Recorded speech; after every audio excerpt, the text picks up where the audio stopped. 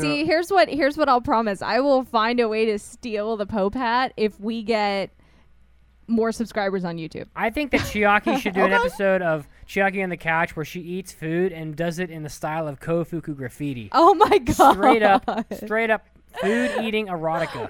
In all seriousness, all of the Kit Kats in my mouth. In all seriousness, I'm seeing a Kickstarter campaign here. Okay, a Kickstarter campaign. Even contribute the money to buy the food that you so erotically consume on the couch, or to fund a particular episode and all the special effects and staging that are necessary.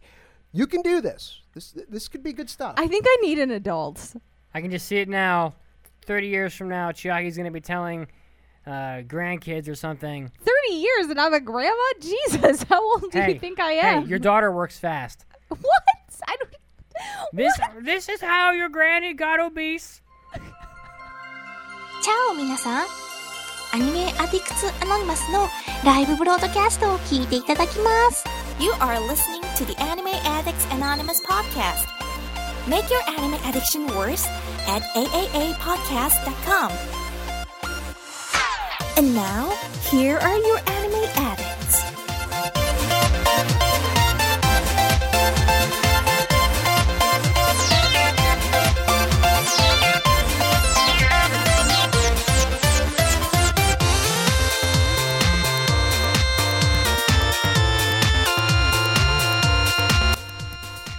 Welcome to the 266th episode of the Anime Addicts Anonymous podcast. We only have one mission here. What is our mission, Chiaki? To make your anime addiction worse. Well, thank you for that. You're welcome for that. I am your host, Mitsugi, and I am joined by Chiaki, 2 seats to my left. Say hi, Chiaki. Hello, everyone. It is a gorgeous day. Summer has returned to Florida. Ugh. It's officially March. Bring on the 90-degree heat. And sitting directly to my left is one handsome Felix, Mr. Felix Albuerne. There's another Felix in this room? Really? What are you talking about? Who's the first Felix? That would be me. Yeah. That would be me. Thank you. One and only. Thank you very much for having me on once again. It's always a pleasure to have you. It's always good to have you. And we're going to be talking about something today that I think you will be able to lend a lot of insights to, so I'm excited for that. But first, you can find us at our website, www.aapodcast.com. We're also on iTunes. We just broke 200 reviews on iTunes, but oh my god, I really want to catch the other 2 anime podcasts that are still in front. He is so greedy. He's like, we just broke 200, but you guys need to stop slacking. So greed is good. I mean, I have to be ambitious. Right. I have to be ambitious. Is good. So I'm looking for a few more iTunes reviews. That'd be wonderful. You know who also is ambitious? Who's that? Kevin Spacey's character in House of Cards, Frank Underwood. If you're watching that show, I'm watching it too. Okay, that's a little off topic. So you can also find us on Facebook and on Twitter at AAA Podcast. We're also live on YouTube every Sunday afternoon at 4 p.m. Eastern Standard Time. That's 9 p.m. GMT for those of you that are international. So it's good to have all of you here in the chat. It's a pleasure to have you. We're going to do a little bit of housekeeping, but first, how's everybody doing today? Chiaki, you first. We need a life update. I feel like I already just said I was good. I'm good. I did an episode of Chiaki on the Couch. Oh my god, that happened. Yeah, it did. It's on YouTube. I'm an awkward piece of shit, aren't I? If you want to see Chiaki on the Couch, you can find that on YouTube under our channel, but it will not be on iTunes. It was my understanding that that's all anybody in the chat room wanted to talk about this evening is Chiaki on the Couch. I thought we were just scrapping the whole agenda and we're going to spend the next 2 hours We're going to go and jump on the couch and do Chiaki on the Couch podcast version. Felix, awesome. Felix, let's have man time here, okay? Man time. So you deliberately excluding the lovely woman we're excluding on my her. left. Okay. I'm used to this. Don't worry about it. Oh. Now, you may not know this, Felix, but 85% of our listener base is male. We do have the shocking. We do considering our content. Shocking. Exactly. We do have the occasional unicorn-like female caller into the show, which is nice. We have a lot of them. Wait, you're not involved in this, Chiaki. I'm sorry. But think about this. Can't you mute her mic? I can, actually. Okay. Oh, my God. But I'm not going to do that to her. Okay, good. So when an almost all-male audience hears that there's a video of a woman filming herself on the couch they assume the wrong thing Wow. 99% out of the time. Yes. So, yeah. So what you're saying is I'm setting everyone up to for failure, or setting myself up for failure and everybody else up for disappointment. I'm sure before long, Chiaki on the couch will far surpass the popularity of this actual podcast. Anyway, so our main topic today, we're going to be talking about the results from the recent Academy Awards show, which was about a week ago for those of you listening on iTunes. It was a week ago exactly. Yeah. And I guess it's 2 weeks ago now because we were already a week past. So, and we're going to be talking about the results from that. And we're also going to be talking about the, for lack of a better word, the selection process that the Academy of Voters goes through, and also some other things such as the history of the Best Animation category and some of the lobbying that goes on during the awards and prior to the awards show. And then we're going to be doing some impressions. We're a little late on these, but we're going to be wrapping up the last 2 anime impressions from the winter 2015 season. Chiaki is going to be doing Yuri Kuma Arashi, and Felix is going to be doing Seiken Sky no World Break. World Break. So I'm looking forward to that. And Shabba-dabba-doo, baby. So we have a 5-star review. We are going strong on these. So who wants to read the 5-star review? I've talked enough. I'll read it. Go ahead, Chiaki. This 5-star review was submitted by Dirt M. Gert, and Mr. Dirt writes, as a subscriber to many anime podcasts, I can easily say that the AAA podcast is by far my favorite. It has funny and knowledgeable hosts with good chemistry. Each episode has a standard format which makes it feel organized and easy to follow, along with impressions and reviews. These are helpful and have led me to check out a lot more new shows. Definitely recommended to anyone looking to make their anime addiction worse in the best sort of way. Oh, thank you. That was very nice, and I like the conciseness of it. It wasn't too long. New forum members this week. We had a really slow week on the forum, so people need to step it up. Shame on you. Shame them. Shame them, Mitsugi. I shame you. Shame. Only 2 new forum members, and both the names are impossible to pronounce. Don't you love it? So we have Krellian and Yappa Raya. What's so hard about that? I don't know. They're not words. They're just like scrambled letters, you know? Well, Yapparaya kind of almost sounds like Yappari. It's kind of a stretch. It's No, a if you stretch. take out off the H.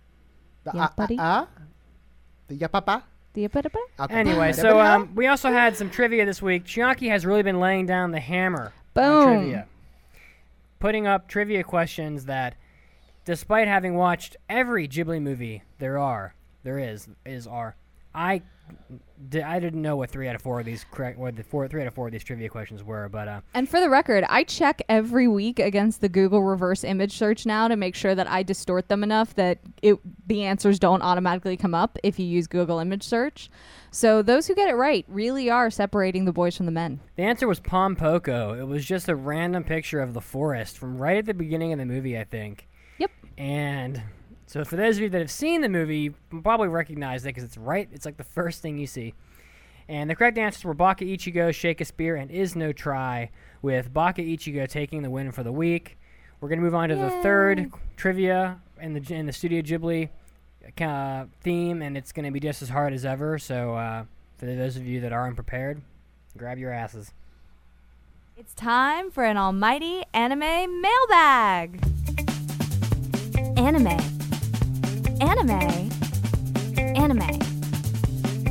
Mailbag. All right, since I've been doing a hell of a lot of talking, we're going to be doing some mailbags here. If you would like to submit a mailbag to the podcast, you can do so at www.aapodcast.com. There's a button at the top that says mailbag. You click that button and away it goes to our Google document, which proves that we are like a million months behind. But eventually we'll have a mailbag episode and we'll kind of catch up. So, Felix. Sure. I'm voting on you to read this first mailbag. Alrighty. This is from, if I'm reading this correctly, this is from A Piece of Fred, right? Is that Piece of red. Piece of Red? There's no 2 F's there. Sorry. Yeah, I need new glasses, guys. It's okay. I really Me do. too, actually. A piece of red. Okay. I apologize, a piece of red, for calling you Fred. I've recently been buying anime soundtracks and wanted to get more, but I don't know which ones. With that being said, I just wanted to know if you guys have any favorite OSTs from anime that you would like to recommend. Thanks. You know, we just had the anime Oscars, and there was a best music category in the anime Oscars. And since you wanted recent shows, you know, I didn't love the anime all that much, but Kill la Kill has a fantastic soundtrack. It does. I listened to Blumenkranz and the Satsuki Kiryuin theme and really like a lot of that soundtrack on a regular basis. Oh, and what's her face? The girl with the parasol and the pigtails. Psycho Girl. Nui. I think so, yeah. Nui's theme. I love that one too. Yeah, pretty much all the music in that show is really good. If you want to go back a little further, Fully Cooley has a good soundtrack. I'm trying to not throw out the normal Cowboy Bebop, Escaflowne, blah, blah, blah, you know. Fully Cooley has a really good soundtrack also. Spice and Wolf has a great soundtrack. Spice and Wolf soundtrack is really good. I'm looking through my iPod right now at soundtracks I have. Full Metal Alchemist has a really good soundtrack. I love the song Recollection.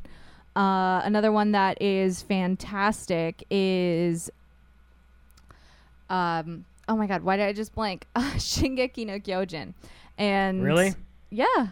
Attack on Titan has a fantastic soundtrack. Well, weren't we talking about how the guy, what is his name? I can't remember the composer's name, but how all of his music sounds the exact same. You could just take like the music that he did for All Noah Zero or whatever it was and just plop it right into Attack on Titan, and it's the same exact thing. Yeah, but Attack on Titan was the original, and I'm not going to fault him for doing his best work at the start.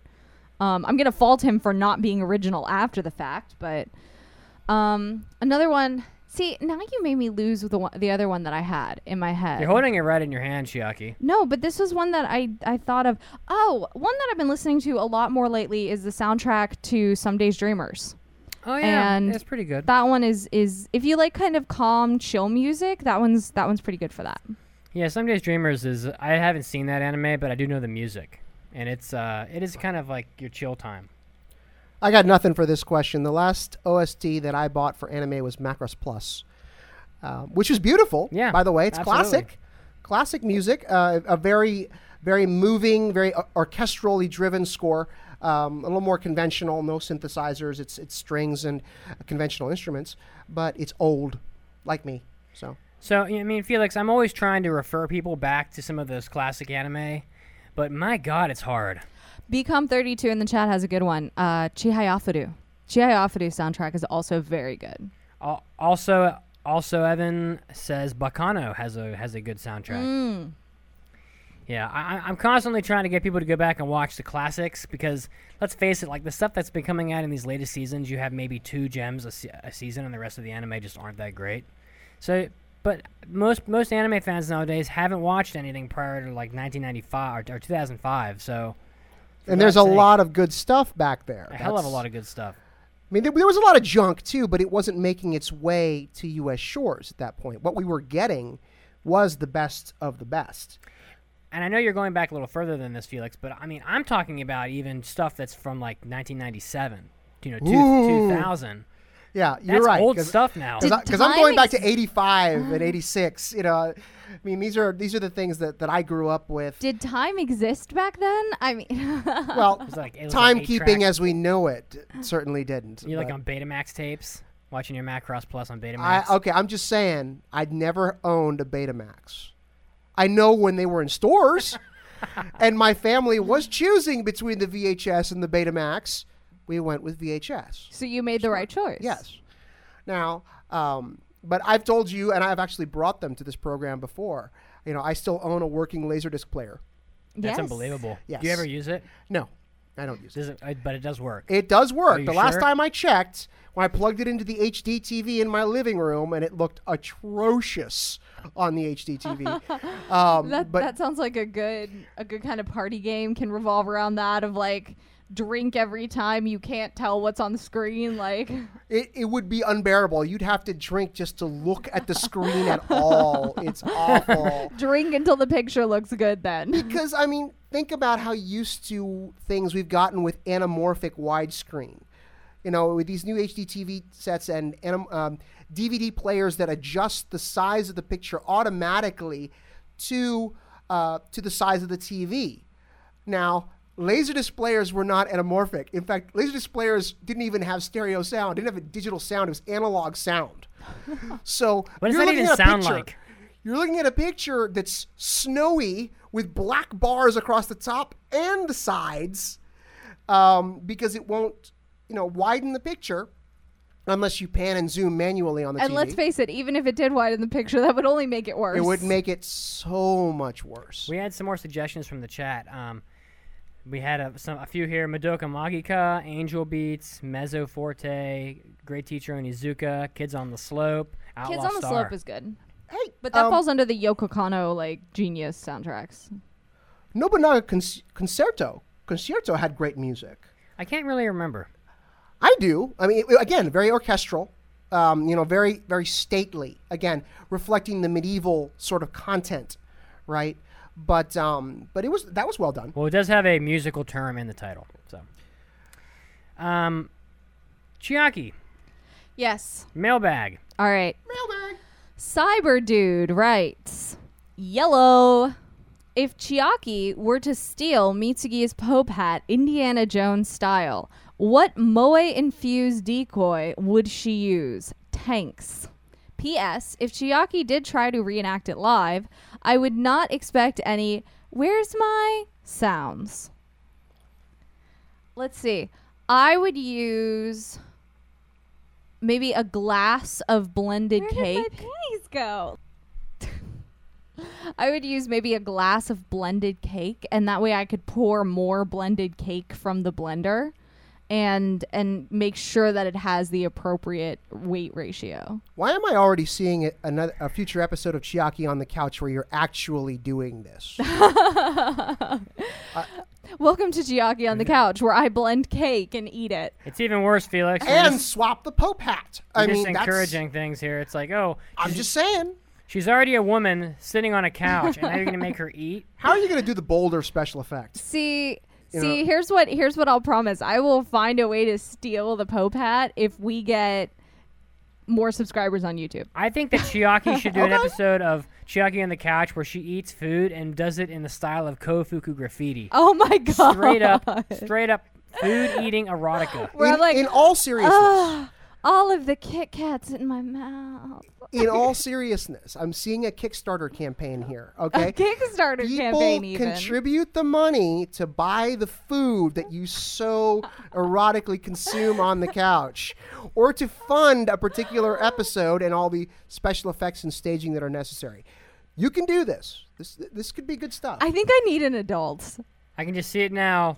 30 years from now, Chiaki's going to be telling grandkids or something. 30 years and I'm a grandma? Jesus, how old do you think I am? Hey, your daughter works fast. What?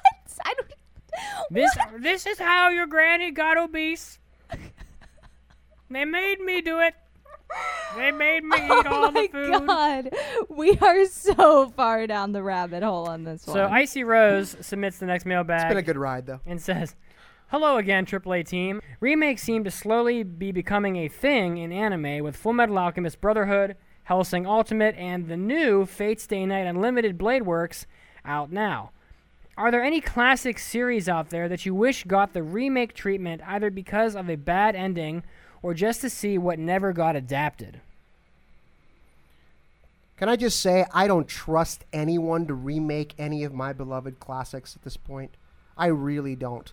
Leave it alone. Come up with your own stuff. This I just is don't mine, trust you. You can have it. Exactly.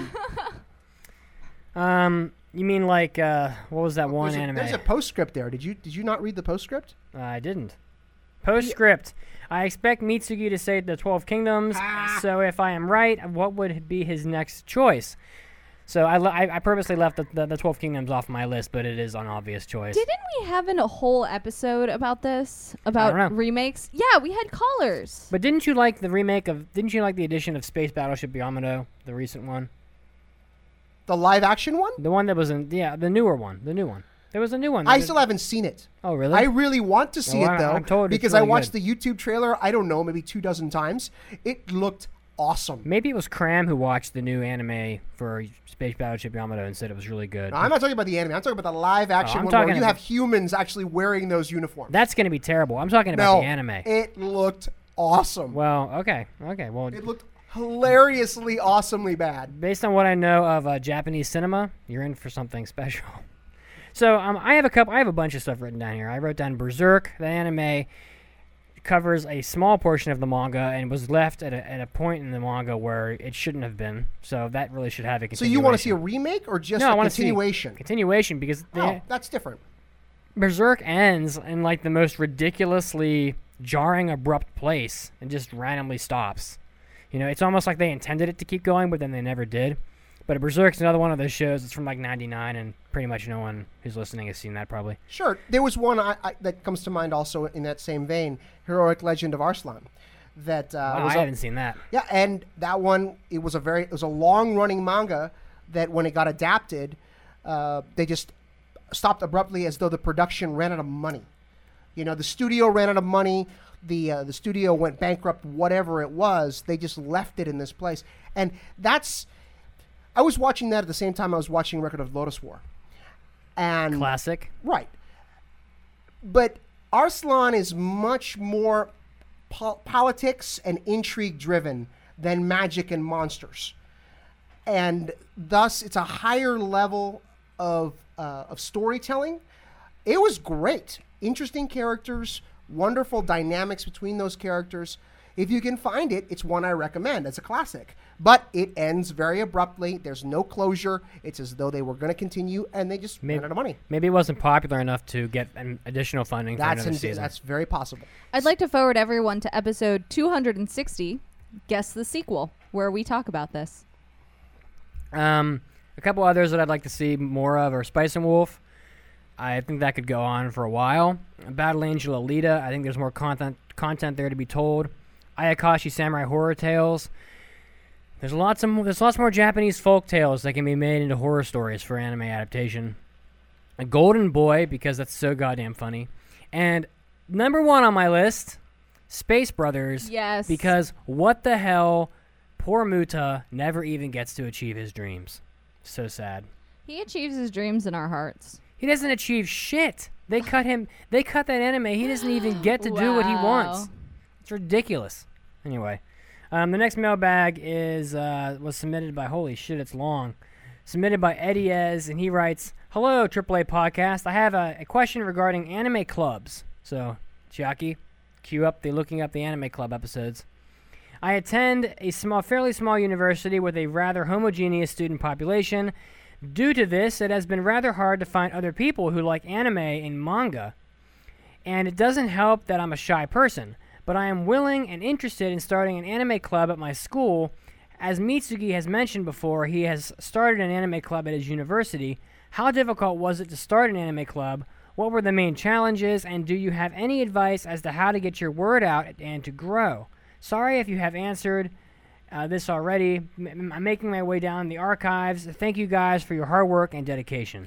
You didn't start the anime club, though. No, I didn't. I was going to say, yeah. We were both presidents at different times of the same anime club. Well, technically, they disbanded that anime club, and I just restarted it in the same semester. Oh, so okay. Technically, it did die and was reborn, but you might need to get approval from your school to start a club, so that's probably the first step, you know. The other things that I think you should do to try to find other people that would want to come are they usually have events where clubs and sports teams can go and set up little booths to try to attract the interest of freshman students.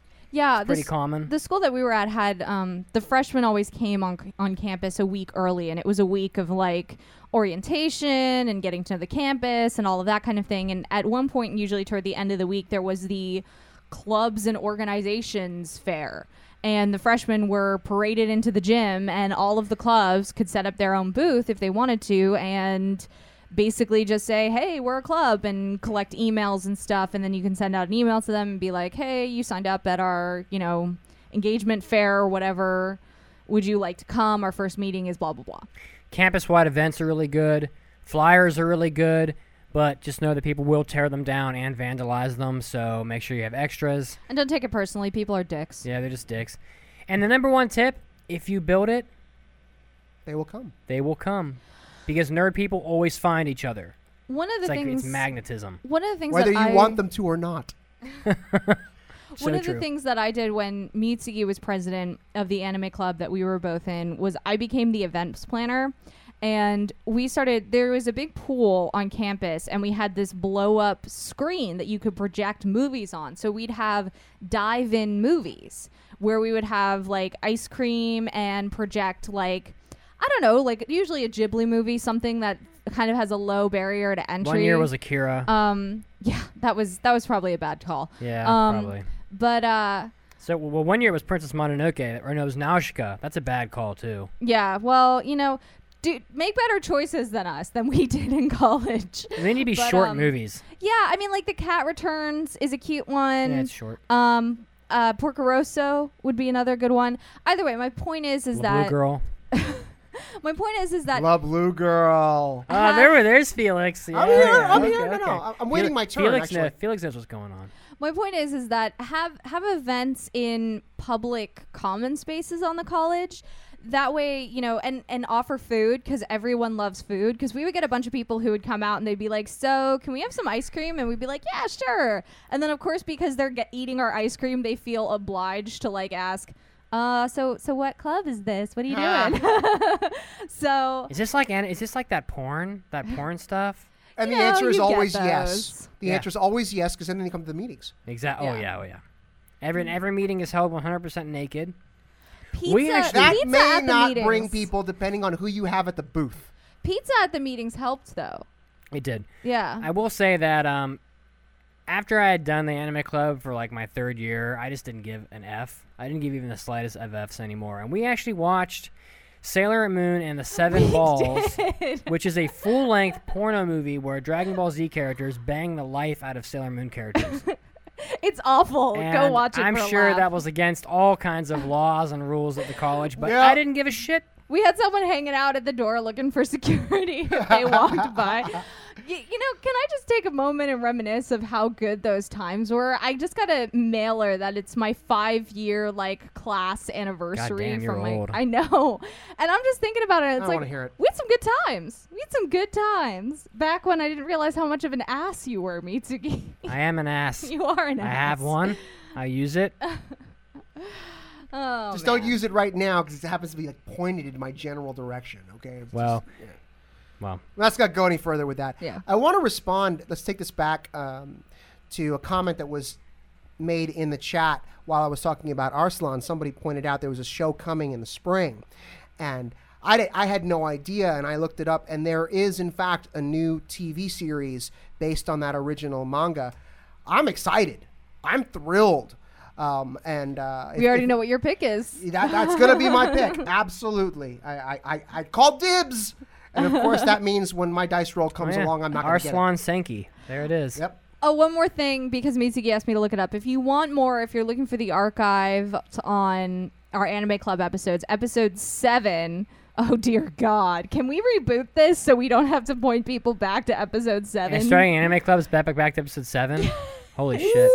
And then we did episode 103, how to run an anime club. But can we do another anime club episode? I don't have anything new to contribute to the discussion, honestly. I mean, I haven't done any other anime club stuff since then. So. That's true. All right, Chiaki. Actually, Chiaki and Felix. This guy's name is written in Japanese. Which of you would like to read it? That's going to be Chiaki. All right, let's see. Gyunyu no hito, which, fun fact, gyunyu is my favorite Japanese word. Stupid. Hey, guys. Wait, you didn't even say what it means. I didn't think I needed to. It means milkman. It does. It means milkman. It does. Hey, guys. Everyone says this, but love the show. I only just started listening to your podcast, but I really enjoy it. There's a lot of AAA to catch up on. My question to you is, who is the most overpowered character in all of anime? Majin Buu. Yeah, for sure. Not only is Majin Buu basically immortal because he can be blown into, like, small microscopic particle-sized pieces and yet reform into himself in a matter of seconds, which is ridiculous. But he turns everybody on Earth into chocolate and eats them, which is insane. He can blow up a planet such as Earth with the flick of his finger. I mean, how can you become more powerful than that? I'm gonna blow up a whole planet with a breath. Isn't what was it, Bidius or whatever? Bidisu. Wouldn't he be technically more powerful than I guess so, but he doesn't exhibit such power. That's true. I was also gonna say Haruhi Suzumiya is a god. Oh, for God's sake. What? She is. It's just lame, though. I am not arguing on what is cool. We're arguing on who is the most overpowered character. I never saw Haruhi Suzumiya really exhibit any real power. I mean, she sways the outcome of a baseball game and does stupid bullshit. And if she gets bored, the universe stops existing. Oh, presumably. Okay, I'm done. Can I weigh in just with any boss level character from Fist of the North Star? You'll know. Actually, any one of them? You know, Felix, I don't know if you knew this, but recently they had a Puzzles and Dragons Fist of the North Star collaboration. I think I saw advertisements for that on one of the game wikis that I frequent. I captured every single character that was a bad guy. What's the guy on the horse? Raoul. You are Kenshiro. Raoul the Conqueror. I captured Raoul. Yeah. Raoul. He's pretty cool looking. He was pretty cool looking, yes. Yeah. So, can I give a quick shout out? We have somebody watching. It's a very, very old and dear friend of mine who actually sat me down to watch Golden Boy many, many years ago. So funny. Ayanami is watching. Thank you for watching. And I just know this because she sent me a message on Facebook Messenger just now. And it was nice. Golden Boy over La Blue Girl for the win. Okay, and I can't argue that. I really can't. I love Golden Boy. It is so the comedy is so amazing. That is one of the best amazing. anime out there for comedy. It's so good. Okay, everyone, you want a 5 out of 5 comedy? Golden Boy.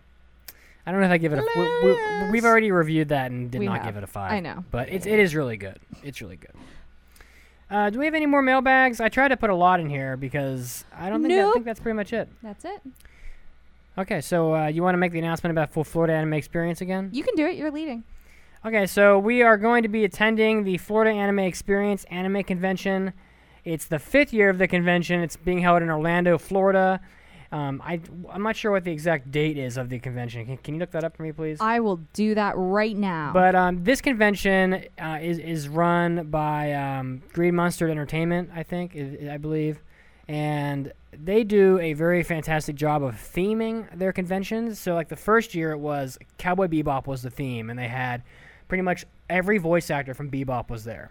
And you know what's also fantastic is they're very dedicated to just keeping it anime. Not that there's anything wrong with broad conventions, but they but they take a stance of, we are an anime con. If you want a con for games or comics or whatever, great, go somewhere else.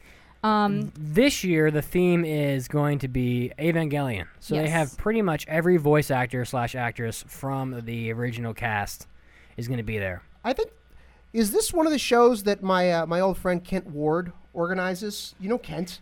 I know Kent Ward, but this is not one of Kent Ward's. Because he's at least involved in promoting it, or he promotes the heck out of it if he's not involved in organizing it. Well, I know that Kent Ward's involved in the Propeller Anime Club. Yes, and they meet every week. Yeah, Propeller Anime, and he's big in AFO in August every year.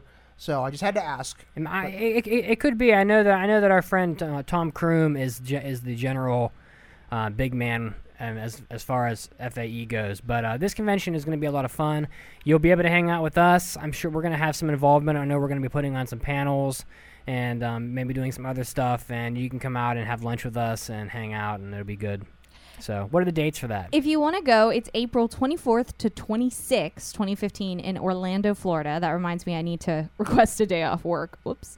And if you can make it those dates, you can get one of our 2 free tickets that we have to give away. You go to AAApodcast.com /FAE15. Tweet, fill out the form to let us know what panels you'd like us to see, who you'd like us to interview, and why you want the tickets. It could be any reason. You can write, just because I'm that awesome, give me free tickets, please. All right, guys. So we're going to take our first news break.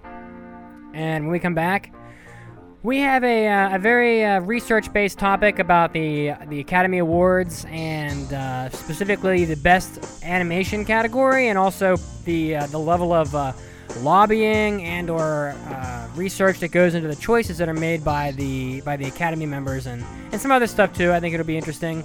We're also going to be doing impressions on our last two shows from the winter 2015 season. We're going to be doing Yuri Kuma Arashi, and we're also going to be doing Seiken Sky no World Break. So we'll be back after the news break, so hang in there.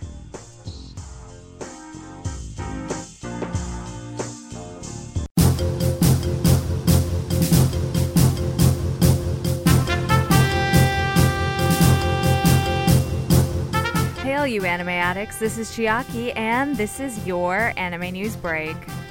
I'd like to start by following up on a bit of news I've covered before. North American publisher Digital Manga had launched a Kickstarter campaign to localize and publish Osamu Tezuka's 2-volume revenge suspense manga Alabaster in English. And I'm pleased to announce, as maybe some of you know if you went and backed it, it has reached its goal. The company expects to ship both volumes in September. The story revolves around a once famous athlete who is now an infamous villain. James Block seeks revenge against all things quote-unquote beautiful. Now, it's crazy for me to think of Death Note as being a little bit older, but the fact is that it is at this point. However, I know that doesn't stop many of you from being die-hard fans, and if you love this series, I hope you're keeping up to date with all of the new musical news. Yes, you heard me right. Frank Wildhorn's Death Note the Musical is getting a bunch of updates. You can find photos online of all of the cast in their costumes, and they've recently released a third full English song. It's performed by Carrie Manlakos. I'm sure I messed that up, but what I won't mess up is where she's famous from: Mamma Mia and Wicked. It debuted online, and she is singing as the death god Rem. The song is in English and is sung by English actors, but there isn't any word yet on an English version of the musical at this time, so who knows what's happening there. You can find photographs and videos of the cast in costume as well as the performances on the official website for Death Note the Musical or on YouTube.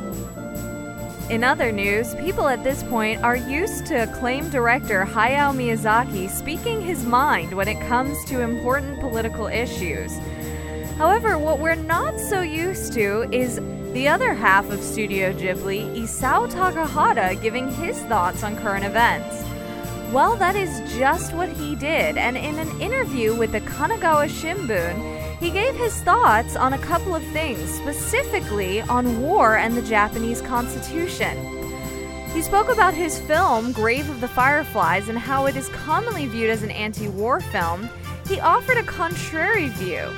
Takahata said, Grave of the Fireflies is considered an anti-war film, but while anti-war films are meant to prevent wars and stop them, that movie doesn't fulfill that kind of role. Even though it might surprise most people, no matter how often you talk about the experience of being in a horrible position of being attacked, it would be hard for that to stop war. Why is that? When statesmen start the war, they'll say, we're fighting a war, so we won't be in that position. It's a war for self-defense. They'll appeal to your emotions by using the urgent thought, we don't want that tragedy to be repeated. Now, these are some strong words, and he follows them up with some harsh words regarding Prime Minister Shinzo Abe and his decision to reinterpret Japan's constitution to enable it to have a proper military. You can find a translation of the key points of the interview online. This was Chiaki, and this was your Anime News Break. Don't go anywhere because we'll be back to the show soon. Cram, is that a Pikachu wearing a Totoro costume and a Totoro wearing a Pikachu costume? Yeah, you like it? Like it? It's like the best shirt I've ever seen. Where did you get it? Anime convention? Oh, wait, no. Cool store by your house in Japan, right? Actually, I ordered it online. Really? Where? One of those custom T-shirt shops? No, JList.com has them. JList has a bunch of cool T-shirts, hoodies, and even modern and traditional Japanese fashion like kimono. So it's everything from anime to just Japan. Look, I got this Kill la Kill long sleeve for winter. Cram, that's so you. Cram, they even have cosplay on here. You bet. School uniforms, socks, even the school-style swimsuits you see in anime. JList even sells magazines. I bet you'd like some of their cosplay and fashion magazines sent to your door. You know me so well, Cram. It's been hard enough keeping up with the Japanese fashion back here in the States. Well, you can buy one issue of some magazines. Others, they have a subscription service to get the most current issue each month. Well, if you'll excuse me, I think I need to spend some time on J-List now. Shop away.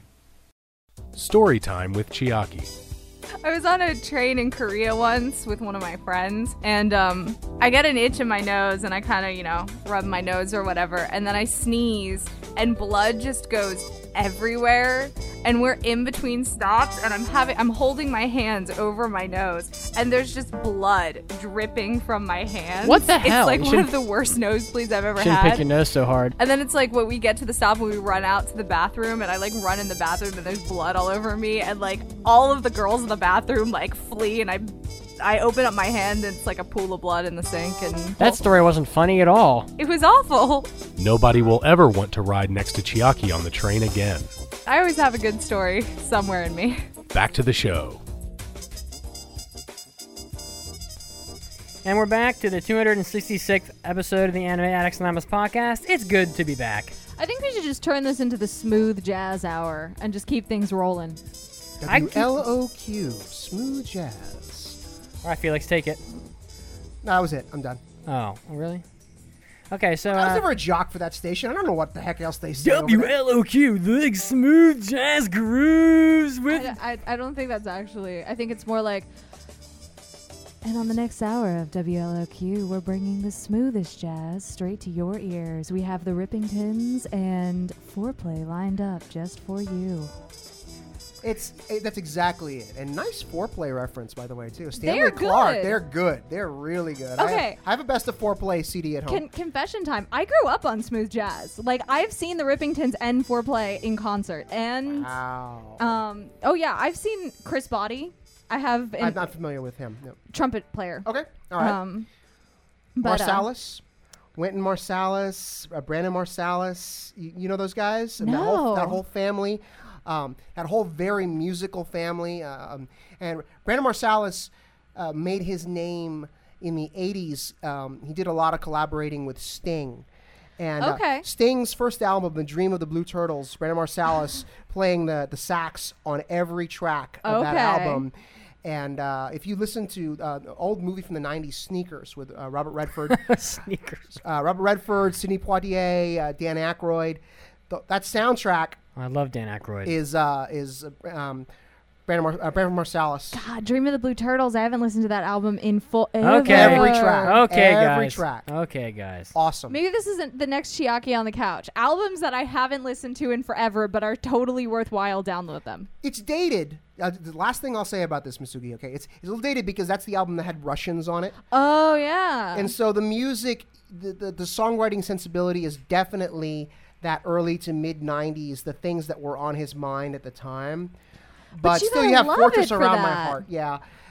Just great songs. What if I built this fort? Sorry. Yep. So, for those of you that did not watch the Academy Awards, the Isao Takahata Studio Ghibli film, The Tale of Princess Kaguya, or Kaguya Hime no Monogatari, did not win the award for Best Animated Picture. Shocker. It was the award went to Big Hero 6. Yep. The Disney film. So You know what I want to preface all of this with? What? To be fair and in the interest of full disclosure, I have yet to see Big Hero 6. I want to see it. I have not seen it either. And I hold no grudge against that movie in particular. I'm either. interested in seeing it. But this is kind of this is to a small degree sort of like a bitch fest, I think. But it's a well documented, source driven bitch fest.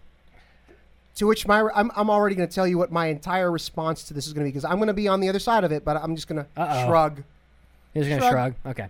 Okay. So, Well, there's a quote, and I know this is further down in our agenda, but I kind of want to start this whole conversation with it to kind of put things in perspective. And it was this quote I found by George C. Scott, and he said this over 40 years ago about the Oscars, and he said, "The whole thing is a goddamn meat parade. I don't want any part of it." Was that before or after he won his for Patton? I'm not quite sure. Well, because, But- probably it was before when he had not been nominated for other things in Sour Grapes, because George C. Scott was a notorious curmudgeon. yeah, Like Rest me. in peace. Like me. Rest in peace. I mean no disrespect, but the man was a notorious curmudgeon. oh, so he was the American Miyazaki. Hey, Miyazaki actually showed up to receive his award this year. Did you see? I was blown No, away no, by no, that. was Takahata. Takahata. No, it wasn't. Yes. It was Takahata. Miyazaki, he received the Academy Honorary Award for the Lifetime Achievement Award. Oh, okay, LA, okay. in In LA. LA, okay. yes. Okay, yes, okay. yes. He did. That is a surprise. Yeah, But but he he left even- Japan. I thought he didn't do that anymore. He He even doesn't leave his forest often. he gave a big caveat too. He's like, I guess I'm coming if America doesn't do any or something like that. Like it's a big hassle, but fine. If America doesn't blow up anybody, well, I'm gonna come. Anyway, so the quick history of the animated picture, the best animation category hasn't existed for all that long. Nope. It started back in 2001, I think. That was best animated feature. The short animation was longer, slightly longer. Yeah, that's true. I'm specifically referring to the best full-length animated movie because the short films category has gone. It went back to like the 30s, but I mean, for half of that category's existence, there really was no one other than Disney. So like, if you look at the winners, they won like the first 55 awards, and an animated short has only been nominated once. And I will mention that. All right. But That's fair. Shrek won the first best animated picture award back in 2001, and there have been several anime films nominated since then. Back in 2002, Spirited Away won the second ever best animation movie award. It was the first anime to ever win an Oscar back in 2002. Since then, Howl's Moving Castle was nominated in 2005 but lost. The Wind Rises was nominated in 2013, but it lost.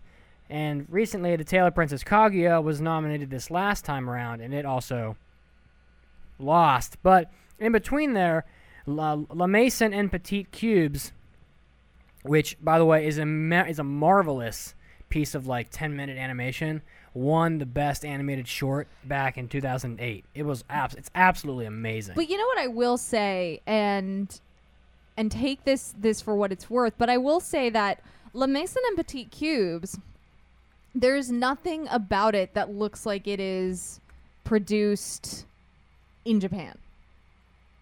That one was made in Japan, right? If I'm understanding how you've structured this correctly. Yeah.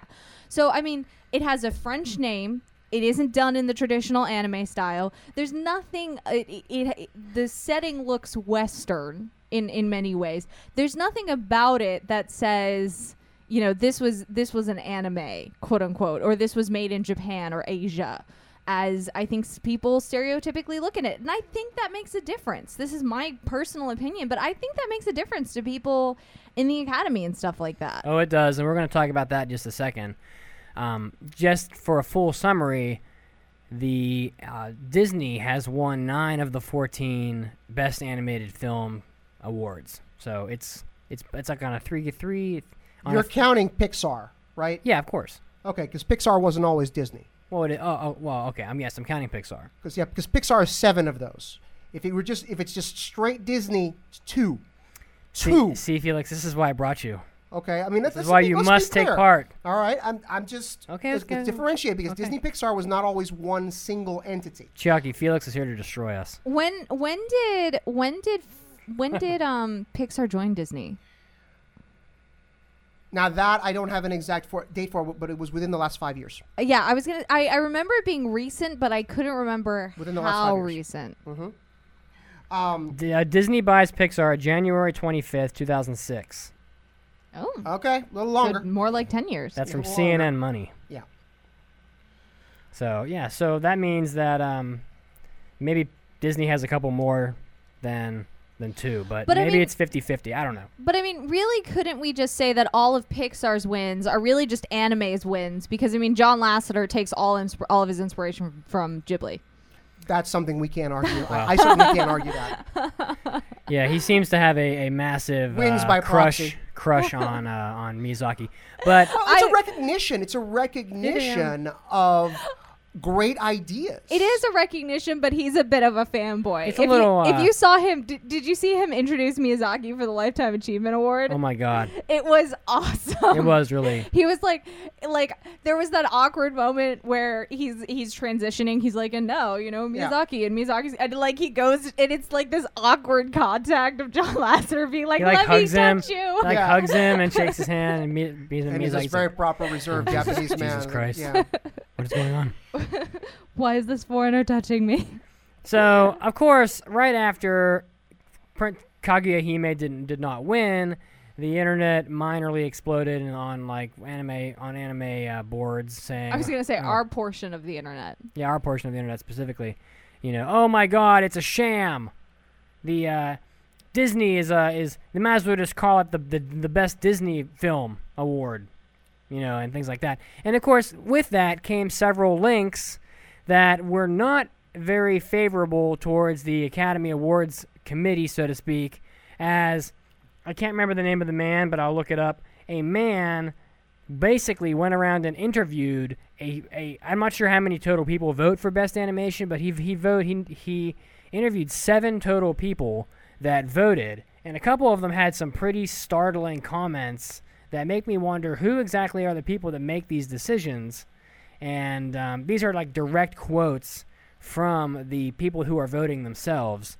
And we're going to get into that right now. So one of my favorite quotes when I was researching for this topic, and this is quoting from another article, so this isn't quoting from someone like, famous or in the Academy, but they said it's not that the Academy members have poor rationale for their choices. It's that they often have no rationale at all for their choices.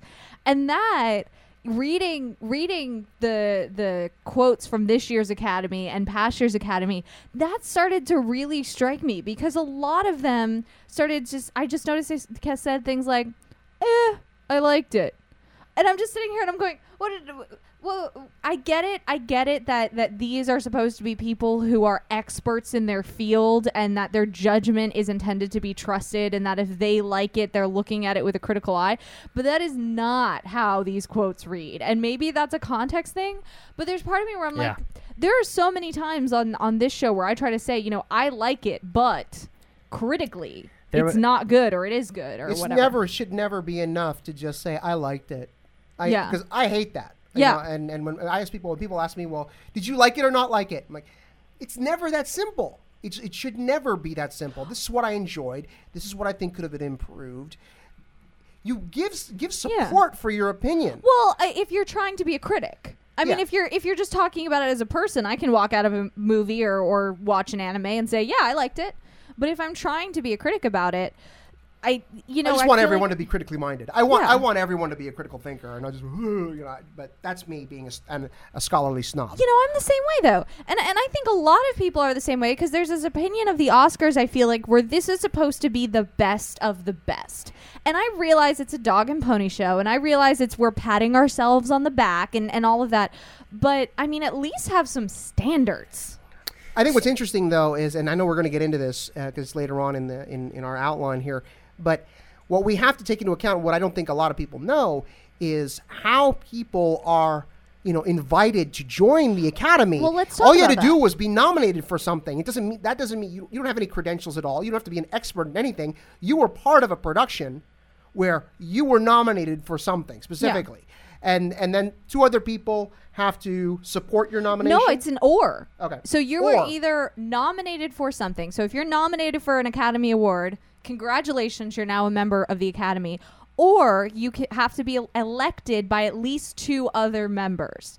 So if Clint Eastwood and Steven Spielberg suddenly said, oh, hey, this Chiaki chick, she's really cool. She should be a member of the Academy. Ta-da! I'm a member of the Academy now. Who's going to say no to that? And members join for life. just like the Skulls. Yep. Once you're in, you're in. Exactly. You can't get out. Well, and Chiaki doesn't get that reference. I don't. I want to throw you out the window for making that reference. Really? The skulls? Why? Oh my God. Oh, come on. Oh my God. Oh, All right. Felix. Go for Okay, it. so the man who was interviewing people, his name's Scott Feinberg of The Reporter. This is courtesy of thecartoonbrew.com. And he surveyed 7 Academy members about who they voted for and their selections for the animation and visual effects categories, and says that they are, quote, beyond comprehension. So we'll go voter by voter because I think it deserves this. Voter number 1 is and of course there aren't names, but they do give a little bit of background. Voter number 1 is a longtime member of the Academy's 378-member public relations branch. It is a female. And voter 1's quote was, "If you can call anything a snub this year, it was the Lego Movie, which was one of the best movies of the year. I don't know what happened there, but it is inconceivable to me. Of the 5 they did nominate, my favorite is Big Hero 6, which was adorable and original." So why do you have a problem with that? I have a problem with that because I want something more than it was adorable. Like, this is the Oscars. This is the Oscars. This isn't like dog shows have more criteria than that. Freaking Westminster Dog Show. They're not like, oh, this dog is cute, it wins. They're looking at like, does it meet standards of the breed? Does it have different things? We treat dogs more critically than we treat these movies. We have to really, this is something that we've talked about on this show before in terms of how the West and how Western culture still in the 21st century regards animation in general as a medium for conducting family-friendly stories. Yes. And in that context, when you say something is adorable, that has cash. Because that means you've hit the right buttons for a family-oriented film. And I think the other quotes are going to show that. By the way, I just want to go on the record saying I have no problem with dogs. I didn't want to. I was replaying that quote in my head, and I don't want anyone to think like we treat dogs better. What's wrong with us? I love dogs. Dogs need to be treated wonderfully. I didn't mean it like that. I just meant we're more careful as to how we judge a dog show than how we judge. And I want to go on the record as saying I don't really have a problem that Big Hero 6 won the Oscar.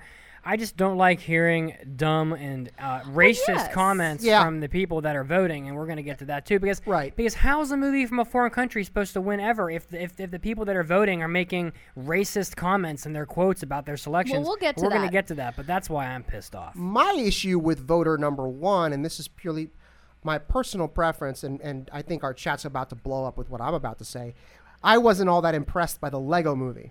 I wrote my review, and you can find my review. Burn. Here's where I plug my own website, cluelessmoviereviews.com. You can wait, what was that? One more time? I didn't get that in my browser. cluelessmoviereviews.com. Oh, perfect. Thanks. Thank you. And you just look up the Lego Movie, and I thought it was a mess. I thought it was a movie that the writers are trying so hard to get that perfect balance of adorable and poignant that Toy Story does so easily. And maybe not the second one, but first and third Toy Story films do it effortlessly. So many Pixar films do it effortlessly. And they were trying so hard. The only thing that was cute about the Lego Movie, Batman was kind of cool. All right, okay, that's fine. But the song, Everything is Awesome. That was a great number. It was a great musical number. Really? I hated that song. It gets in your head. Did it not get in your head? Did you not start saying, okay, no. No, So I hated it. You see it in the theater because it's not performed well. It wasn't performed well in the Oscar ceremony. But if you see it in the movie, you don't want to, but you walk out and it's in your head. And then if you're not, you don't have your mind completely on lockdown, you find yourself saying, everything is awesome. Everything is cool when you're part of a team. I mean, well, at least they had that during the Oscars. So let's go on to voter number 2. Who wants to give the profile and read the quote of voter number 2? All right, here we go. Bring it. A longtime member of the Academy's 387-member short films and feature animation branch, who has been nominated for an Oscar, male, let's also put this in context. We've been throwing out these numbers as far as how many members are on these different divisions of the Academy. The Academy's membership is well over 6,000 at this point. And there's a point I want to make about how they're adding to their membership and how those additions have changed over the last 2 years, where coincidentally, we've had an anime nomination in each of the past 2 years. But let me finish reading this first. Okay. Where's our Finding Nemo this year? It's not a very great group. I liked Song of the Sea and The Tale of the Princess Kaguya, but I'm voting for How to Train Your Dragon 2 because it was superbly entertaining and works on most levels, although its story could be a little bit better. So basically, I'm voting for the one that was it's kind of cool, but very underwhelming. Hey, man, they took me to dinner. I got to watch the screening at, like, the house with one of the voice actors. It was really awesome. That was uncalled for. Well, we're not at that part in our outline yet. We're not. I'm sorry. Kind of like what Felix was saying, where it's just, I feel like if you're not, again, it feels like they're not taking the decision seriously, even a little bit.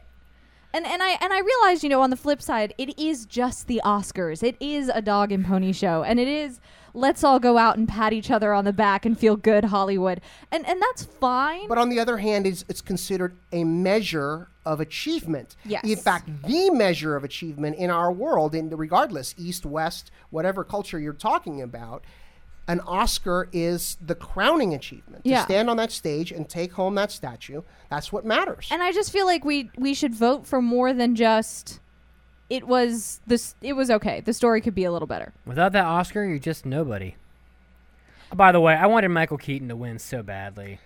I mean, but did you see everything else? No, I didn't. Okay, but I mean, admittedly, look, when I saw Birdman, I was blown away by it, and Michael Keaton was my pick for Best Actor, just as the film was Best Picture, Best Director, all that. Then, maybe 4 or 5 months later, I went to see The Imitation Game, and I wasn't sure anymore. I want to see that movie. This Cumberbatch, I can't do it. I can't be 100% sure that Keaton was going to win after what I saw happen. And then you see Eddie Redmayne do what he did in The Theory of Everything, and the fact that the actor disappears and it's just Stephen Hawking on the screen in front of you. The fact that Stephen Hawking himself looked at the movies and said, I thought I was watching myself.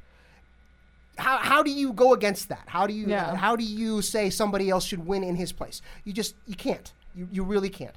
I loved Keaton. I loved that movie. Birdman I have to own it very soon. It's on video now. I want to own it. I actually saw it on Blu-ray yesterday. But in that field of actors, like I spoke to some people on Twitter that were seriously, had a mad on for the fact that Bradley Cooper wasn't getting serious consideration for, even though he was nominated for Best Actor for American Sniper. He should win. I was like, not in this field, not in this year, not against Keaton, not against Redmayne, not against Benedict Cumberbatch. He was great. And my review of American Sniper, he's the best thing about that movie. And his performance is transformative, but not enough against this field. Part of me wanted him to win just because Keaton has had such a long career, and he has yet to win an Oscar or even be nominated, and I just wanted to see him win. He said it himself at the end of the ceremony. He's like, I'm just jazzed to be here, man. He was just happy. I get it. All right, number 3. Number 3, a member of the Academy's 368. I guess we lost some. Someone died in the middle of writing this. 368 member. 386. 380. I can't talk. 386 member writers branch who was nominated for an Oscar within the last decade. A male who never got a chance to watch any of these movies. So there were so many films to watch, and he abstained basically. So skip that one, I guess. Okay, I know I've been weighing in on almost all of these comments. When this selection process happens, when you're a member of the Academy, apparently some of the way this happens, if you're not wined and dined by the studios, if you don't get that treatment, what happens is they ship you a box of screeners and a ballot. And they ship it to you after the nominations have been announced, but before the show, clearly. So you have a very small window of time to watch all the stuff. And these people have lives and they work. So yes, it's a serious responsibility, but let's take into account that children, families, Yeah. other jobs, other That's fine. projects. I think I'm just glad he abstained. I'm glad. Yeah, that's a good thing. If you can't give an educated opinion, then don't. I'm glad he didn't say, and it's just like with our anime Oscars, there's an abstain choice on every category, and if you've only seen 1 out of the 5 choices, just abstain. It's okay. I mean, I don't have a problem with people abstaining. I think the thing that I started looking at, and we'll get to this at the end too and look at past years, is I felt like a lot of people end up abstaining. And I feel like that is more a reflection of how seriously people are not taking this category. Because if you have a category where everyone is abstaining or 50% of the people are abstaining because they haven't seen it, that's basically like saying for the majority no one cares enough. And I get I think it that goes about back life again to the and things like that, but the disrespect for the medium. yeah. Yeah, exactly. Yeah. It was like, oh, well, I wanted to make sure I watched all the Best Picture and all the Best Actor movies, and animation's kind of nice, but it doesn't really matter, so maybe if I have time. I'm on this show, and I'll tell you, if I have a choice, if I've got 8 Best Picture nominees to watch in a 2-week time frame, and I have 5 Best Animated Feature films to watch in that same time frame, I'm sorry. I'm watching the Best Feature films. And I don't fault anyone for choosing that. I fault the system. I feel like it should Fair be enough. more of a system where they should say, look, congratulations, you're voting on Best Animation this year. You have to watch them. You don't get to vote on all of them. Or we revoke your membership. Or we revoke, something like that where I get it. And if I was in the same position and I had the ability to vote, animation would be up there. But if I had to pick and choose, it would even be tough for me between animation and between watching, Best Picture or Best Actor or actress or something like that. But I just think that the system isn't supporting these other. It feels like an afterthought. It feels like that kind of like, all right, we got to have this now, so we have it. If Grave of the Fireflies was nominated, if Grave of the Fireflies came out next year, let's just pretend it comes out next year, I expect that movie to be on the Best Picture list and not just in the Best Animation category, because people will tell you that is one of the best films ever. Have you seen Grave of the Fireflies, Felix? Yes. Many years ago. It's got like an 8.4. I know IMDb's like I'm not a very good measure, but it's like rank 40. Well, there are a lot of critics out there who will say best film ever, not just Siskel and Ebert said it or whatever. There's some quotes, but like, I mean, but I don't even know that an animated film can make the Best Picture list. which is a shame. It did before the category existed. Okay, I got you. But they were few and far between because and I think that creating the category, it served 2 purposes. One, it allowed the Academy to recognize achievement in the genre. 2, it appeased members of the Academy who were ticked off that their live action films had to compete with some animated film. And those are the snobby ones. Those are the ones who don't recognize the medium as a valid method of storytelling in Western culture. All right, but Disney, it was Snow White and the Seven Dwarfs, was nominated for a Best Picture in the 30s. So it was few and far between, but it did happen. So voter number 4 is a member of the Academy's 1,150 member actors branch, and they accumulated most of his credits in the 1970s. So this is a man who did most of his work in... So he's really old. Well, he's older. Older. I don't have a huge problem with this person's quote, but go ahead and read it. I don't either. I loved Big Hero 6 when I saw the box trolls and I thought the animation was great, but the movie didn't knock me out. I must admit that I have not seen How to Train Your Dragon 2, but I have seen Song of the Sea and The Tale of Princess Kaguya, both of which I love very much. They were really unique. If I was just voting for animation, I'd have gone with the box trolls, which now if this is someone who says they've seen Kaguya because any frame in that movie is like artwork and they think the animation's better than the box trolls, I actually do want to watch the box trolls now. But since you have to consider everything, I went with Big Hero 6. This, to me, was one of the most well-rounded answers on this list. Yeah. I want to skip this one. Can we just skip it? The next one? Yeah, well, we have so much to talk about. No, the next one is the best one. No, not the next one. Let's skip this one. Oh, okay. Right. So I just want to put out there that the box trolls was my choice to win. How dare you? Just kidding. But it doesn't soar. and it's a quiet story. The animation is gorgeous, but the storytelling ambition is not the same as it was in Big Hero 6 and some of these other selections. So where this one says, taking everything into account, I understand that comment. All right, who wants the privilege of reading voter number 5? Oh, boy. Can I do this one, please? Please. Okay. Please. A member of the Academy's 428-member sound branch who has been nominated for an Oscar. Male. Okay, sound. Okay, so a techie. I only watch the ones that my kid wants to see. So I didn't see Box Trolls, but I saw Big Hero 6 and I saw Dragon. We both connected to Big Hero 6. I just found it to be more satisfying. The biggest snub for me was Chris Miller and Phil Lord not getting in for Lego. When a movie is that successful and culturally hits all the right chords wrong and does that kind of box office, for that movie not to be in over these two obscure freaking Chinese fucking things that nobody ever freaking saw, an apparent reference to the Japanese film The Tale of Princess Kaguya, as well as the Irish film Song of the Sea, that was my biggest bitch. Most people didn't even know what they were. How does this happen? That, to me, is the most ridiculous thing I've ever seen. So my first thought from that quote is that guy's a racist, shouldn't be voting. My second thought is neither was Chinese. Neither was Chinese, so that's great. Doesn't care. You're dumb. Yeah. And and the other thought is, how is a movie like Song of the Sea or Princess Kaguya supposed to win when members of the own Academy are saying no one watched it? Like, you've got people like this guy voting who never watched the movie. So, and I know that that's the point of a lot of the whining and dining and the lobbying, but like, let's say half the people maybe never watched Princess Kaguya or Song of the Sea. How are they supposed to have a shot in hell of winning when people don't abstain? This has to be one of the most ignorant things I've ever seen said. And first of all, box office earnings don't have anything to do with Oscar wins. It shouldn't. Or they shouldn't. And you look at the list of winners from 2001 to 2014. Yes, almost all of those were huge at the box office. But it's not. That's coincidental. That's not cause effect. Okay. Yeah. Now, apparently, clearly, this person doesn't vote in the foreign films category either, or the documentary category either, or short feature or short documentary feature, because very few people actually see those too. Those films don't get picked up by major distributors.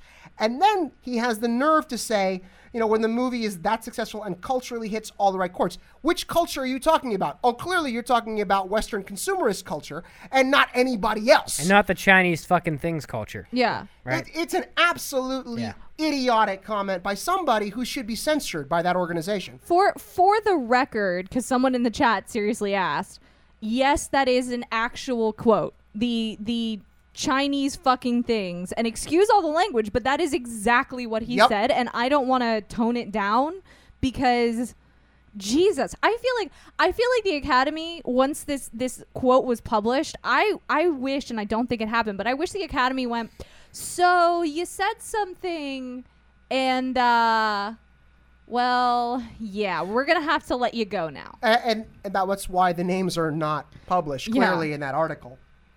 But I mean, yeah. Anyways. Okay, so that was the highlight, but let's go to number 6. Number 6, a member of the Academy's 386-member writers branch, female. I saw all 5. I like to sit down with the young people in her family and watch them. We all loved Big Hero 6, and there was no discussion, no argument, no nothing. The kids watched that one 3 times. What does that tell you? My vote, Big Hero 6. It tells me that apparently the rationale for voting on an Oscar in this category is if the kids love it. Yeah. Which should not be the case. Which means Princess Kaguya is screwed because that was not a kids movie. Wasn't even. They were not. Also, too, there was no discussion. That is how we're giving merit to our films. No. She's saying that there was no need to talk about it. It was awesome. No discussion. No need to talk about it. I think that's okay. She's saying it was such a clear winner that they didn't even have to talk about it. Yeah. Okay. All right. That makes sense to me in that. But what about the artistic merit, the creativity? the effort of the screenwriters and the storyboardists that like put together that one scene in Princess Kaguya where Kaguya learns how to walk. She goes from crawling and not even being able to like move around to basically walking in the span of maybe 4 minutes on screen, and it was just like a magical scene. Like what about stuff like that? I mean, just because your kids like it doesn't mean that it should be the best in the category. I mean, if your kids loved it, the Lego Movie would have won. See, probably. I just wish if this was how they're judging the category that they change it to the best children's feature. Yeah, Yep. honestly. And just made it that. If they made it that, I would have significantly less beef because I'd look at that and go, fine, best kids movies, whatever. Well, yeah, because I mean, if you think about the movies the anime films that have been nominated, none of them are really kids movies. I mean, Kaze Tachinu was not a kids movie. I mean, that movie has Nazis in it. That was not a kids movie. Kaguya Hime is not a kids movie. How's Moving Castle? It's an angsty teenage movie. Yeah, angsty teenage. Spirited Away, you can make an argument. Yeah, of being you a kids can. movie. You can. And it won. Hello, Bing Bong. La Mason and Petite Cubes, not a movie at all. But so I don't know. A lot of the time, anime isn't made for kids. Yeah. So, what can I say? One last, my friend that's watching made a great comment. Her kids will watch a TV commercial 1,000 times. Doesn't make it a great commercial. Okay, so Right. I guess those highfalutin folks at the Oscars, they are allowed to use that different standard. It's just not fair. It's not right. Yeah. I want to skip number 7 because he basically abstained. So. Yeah, he didn't see any.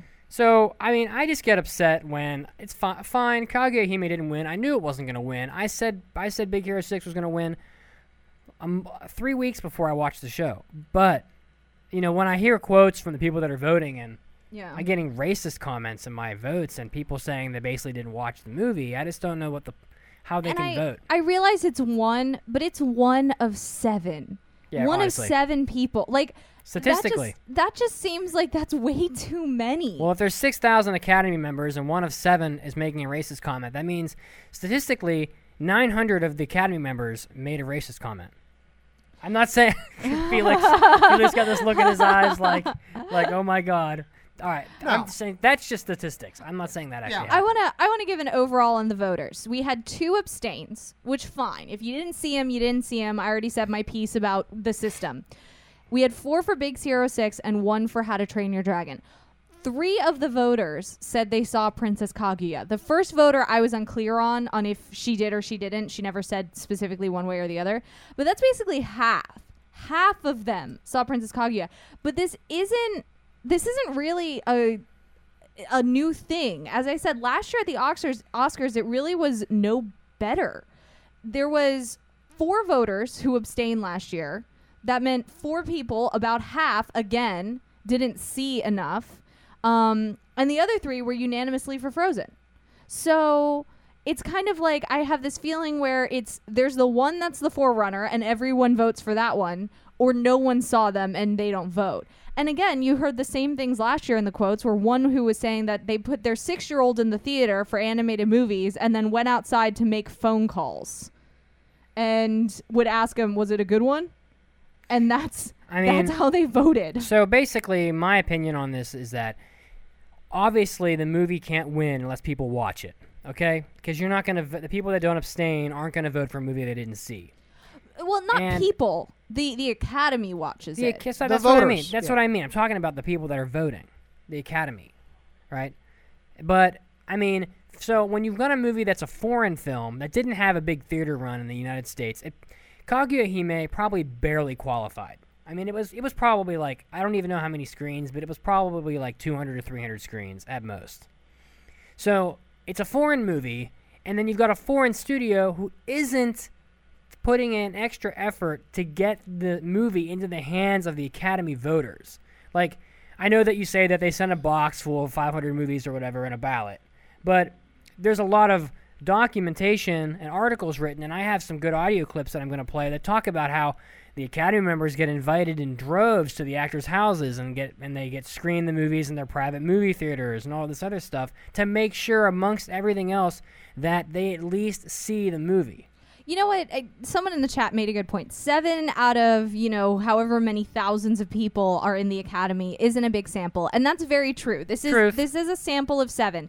However, I would also say if you had any group who's trying to hold themselves at a certain caliber and you pick out a random sample and this is what you get, even with a small sample size, I'm still worried. It's not statistically significant, but... Yeah. Anyway, so you want to lead this off with a short clip that I have here from BBC News? Go for it.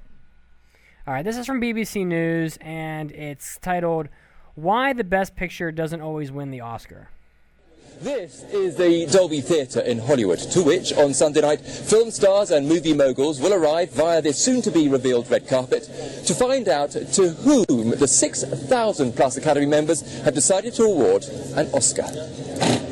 It will bring to an end months of campaigning by producers to make sure their film has had the best possible chance of winning.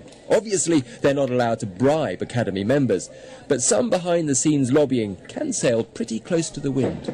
There's screenings, there's dinners, there's informal get-your-friends together, but the Academy tries to control that as much as possible in this phase of the voting. Okay, it tries, but it doesn't always succeed, as this veteran Hollywood producer acknowledges. There is some whining and dining, but they've actually, stopped that.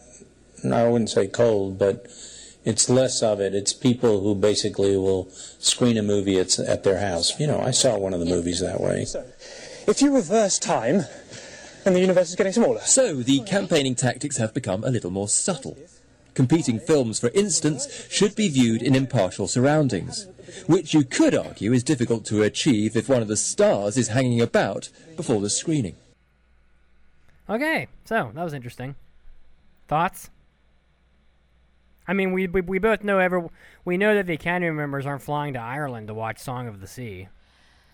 You know what this reminds me of? It reminds me of this thing I read about pharmaceuticals and doctors and things like that, and how the pharmaceutical companies were like basically trying to crack down on lobbying for medicine, and they were like, you cannot bring lunch every day to the doctors, you can only bring like menial meals, like rather than steak, like fine Italian. And it's just like, wait, what? so we've been demoted from prime rib to gourmet Italian. Ooh. Look, Oscar campaigning by the studios, by the major studios, it's been going on forever. And the goal, yes, is to make sure to give these films the best chance to win by making sure that everybody who's voting on them actually sees them. From my point of view, okay, you're a voter. Right. You're a high-profile voter. A Okay. studio is inviting you, or an actor is inviting you to his house or to a private screening of the film. You're being wined and dined. Brad Pitt's house? Oh, I'm going. Okay. He's Go sexy. there. You watch the film. Okay. Then you go home. You watch a DVD that you were sent by the Academy with some cold pizza and a beer. It's a better movie. You can still vote for the better movie. Because what's Brad Pitt going to do? Hunt you down after the ceremony and say, hey, I had you in my house, I fed you, and you didn't vote for my movie. First of all, you don't know who voted for what. You're voting with impunity. If you have any integrity at all, then what are they going to do? Are they going to slap you because you didn't vote for their movie? Because they don't know that you didn't vote for the movie. Here's the thing, though. And by the way, the chat reminded me where I heard that. It was John Oliver. Last Week Tonight. I've been addicted to that show, so it doesn't surprise me that was where it sunk into my brain from. But, it's one of those things where I get what you're saying, Felix, and I agree to some extent, but I feel like if that were the case, lobbying wouldn't exist at all. And there's something in, I think... You still have to you still have to say that you did everything possible for your film to succeed. So you still have to pay for all that marketing. You still have to try. But at the end of the day, it's about that individual voter. Yeah. And if they're going to be influenced by that sort of thing... Well, some people must be. Okay.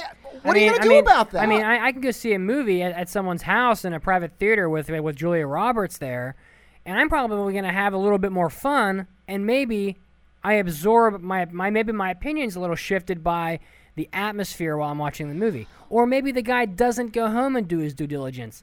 Maybe he only watches the movies he saw at Julia Roberts' house. Well, and doesn't take the time I'm on also his own. thinking of the element of guilt. You have that feeling. I think that's natural for people to have, and that's one place where lobbying gets people. But you're immune to that if they're not standing over your shoulder watching what you vote for. I disagree. I think there's something in your head where it's like if someone does something nice for you above and beyond, that is in a lot of people's heads. And I also think there could be that element of, I want to go back there next year and I want to be like, hey, I voted for your movie. You know, that kind of thing. Lie. Yeah, I voted for your movie. Can I come to your screening again? I know you didn't win, but I really did. Lie. Fingers behind your back. I've got another clip here I want to play. Are we good for another clip? It's Yes. also short. Here it comes. This year's field of Oscar contenders is considered one of the strongest in years, which means it's time for studios to turn up the heat on campaigning and lobbying the Academy voters. Eric, let's go to that next. Who are the big players in this lobbying fight? Someone you may not have heard of yet, but you should, is Megan Ellison. She's a young 20-something producer. She's a billionaire, the daughter of Larry Ellison, CEO of Oracle, and she is behind 2 Best Picture nominees this year, her and American Hustle. She's very quiet, below the radar, but she's become a real force in Hollywood, especially for these smarter, critical darlings like these movies. The other person that we always see on this circuit is Harvey Weinstein. Right. I mean, every year with things like Silver Linings, with the King's Speech. What are we going to see from him this year? I just got off the phone with Harvey, actually, and he told me that he's not used to being the underdog, but this year he is, because he got 1 Best Picture nomination for Philomena, didn't line up a Best Director nomination, which doesn't really ever bode well for Best Picture chances, but that hasn't stopped him. I mean, if you go to any trade magazine website this morning, he has ads everywhere for the Judi Dench movie. And what does this lobbying look like in the background? I mean, obviously everyone wants to take home an Oscar. Oh, sure. I mean, there's parties everywhere, lots of, galas and dinners leading up to it. We had the Governor's Awards a couple months ago. On Saturday, we have the Screen Actors Guild Awards. That'll give us an indication of how the actors branch is feeling. But in Beverly Hills, where our bureau is, you can even sometimes see lawn signs. It looks like a presidential campaign that says, for your consideration in someone's front lawn. So, great. I mean, I'm going to go to a ton of parties. I'm going to drink my ass off and eat some great food and see some movies, and then I'm going to vote for the good movie. And I don't give a rest. I'm going to get invited next year. Clearly from those quotes, that's not what's happening. These people are clearly not voting on criteria of, I think this was the best film, and I think his performance was blah, blah, blah, and it had so much to say about the relative state of humanity. People are going, I liked it. Well, but that's in the, because now we're critiquing the whole system, versus earlier we were talking about animated films. I mean, I said the whole system was broken with regards to animated films. Because I look at this year's crop of winners, and I look at previous years, and I really don't have a problem who wins in other categories. I don't. Most of the time. I mean, there are sometimes there's one year, there were a couple of years there where it looked like it was skewed to appease black voters. There are years when things look a little hinky, but for the most part, like this year, the Best Picture, the Best Director, the Best Actor, Best Actress, those made sense to me. Those were picks that reflected the finest in cinema. We're talking about a very specific category where, yes, people don't respect the medium.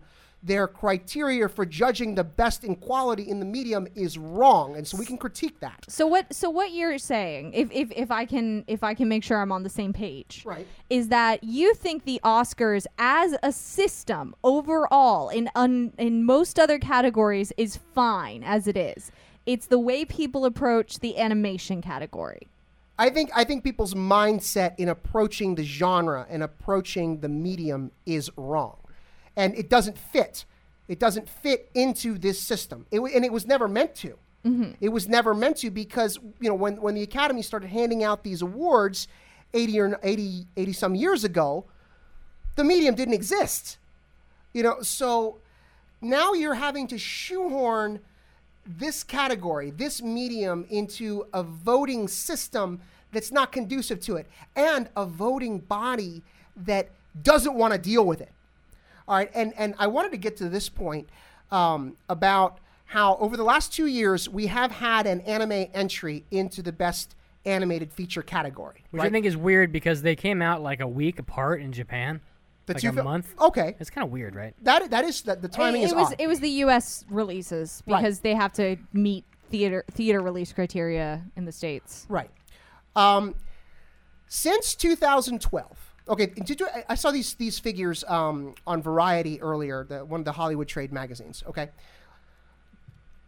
Of the 6,000 plus members of the Academy polled in 2012, 94% of that membership identified themselves as white. Over 90%. 94, you said? 94. Wow, that's a lot. Over 80%. I don't remember the exact number, but over 80% male. Wow. Okay, and over 60% over the age of 50. So none of us can be a part of the Academy. We're all out. Wow. Now, since those numbers were released publicly, the Academy and the Academy's president has made a point to begin trying to diversify their membership. In 2012, 133 invitations to new members were sent out by the Academy. In 2013, that number jumped to 276. In 2014, that number jumped to 271. How do you memorize these numbers? I was reading this article just an hour ago. And those higher numbers, if you look at the lists of the people who were invited, because now the Academy is publishing those lists of who was invited, they are far more diverse. There are far more women. There are far more foreign filmmakers because they recognize this problem. Okay? They recognize that they are losing their credibility in terms of, and the prestige of this award, because people are starting to question their right to recognize the best in film from around the world. So I will tell you that, yes, the current membership, the way that it is made up, is they're not going to vote for these films. They're not going to vote for things that are outside of their wheelhouse, outside of the box. But that membership is changing. And the next 10 years, the next 15 years, we're going to see and watch it even in the animated film category, because as the membership grows younger, you're going to have more people who have a higher regard for the medium and for the genre. And you're going to have people thinking about it in terms of quality and not just whether their kids loved it. And I can agree with you and sympathize with you on that, because I feel that way about a lot of different things. And I feel that way. I feel like you can blow that out to how companies are run in America. And it's just how life is. When the next generation comes up, there's going to be a change. Things are going to be done differently. Things are going to be valued differently. It's going to happen. And well, if that change is significant or a minor step in a different direction, depends on what it is. But I think, politics, you see it in business, you see it in social norms, you definitely see it much faster in. And so I can agree with you on that. I guess for me, it still doesn't feel like enough. The Academy trying to get more people, more diversity, it's a good start. Yeah. But when we're still seeing things like we've seen with these quotes, I want more. Or I at least want the Academy to really say, this shouldn't happen like this, and we're going to try to make it better in the future. Well, I would like to see some teeth, in terms of, okay, if you go on the record and you say something like this, or you regard the voting process with this much disdain or this much apathy, then we'll revoke your membership.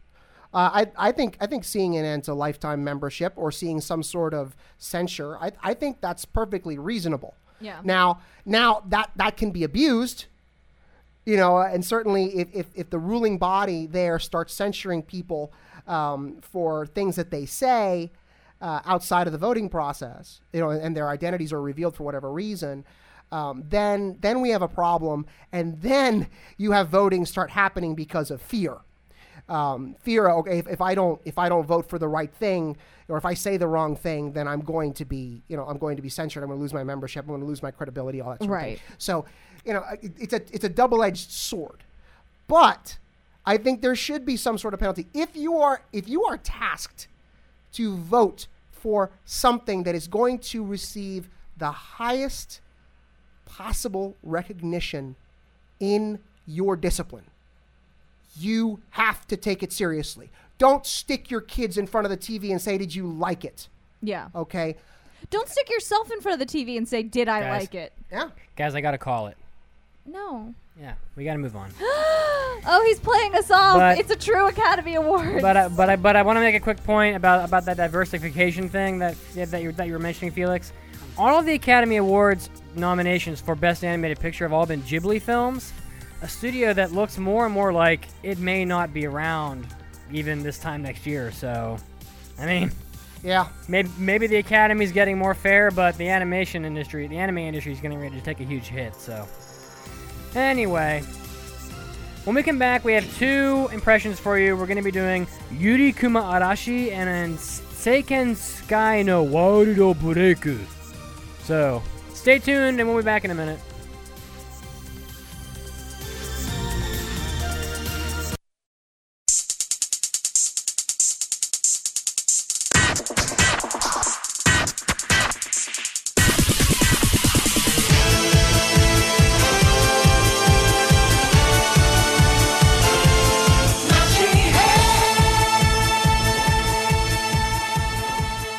You anime addicts, this is Chiaki, and this is your anime news break.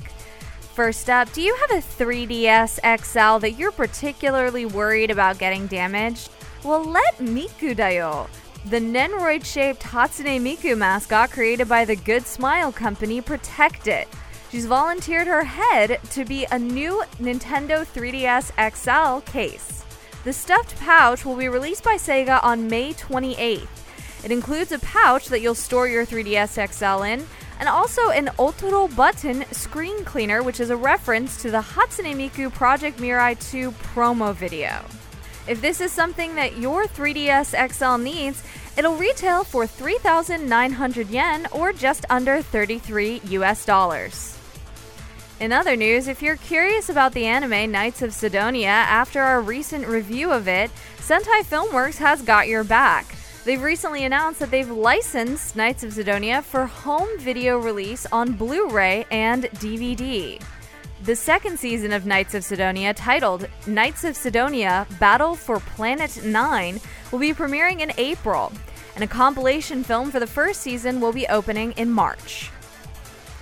In other news, if you're a fan of J-pop, you've likely heard the famous singer Maya Sakamoto perform a number of things. Well, if you're a fan like I am, you'll be pleased to hear that the official website for the Ghost in the Shell Arise alternative architecture television anime has announced that Maya Sakamoto will be performing the series' opening theme song.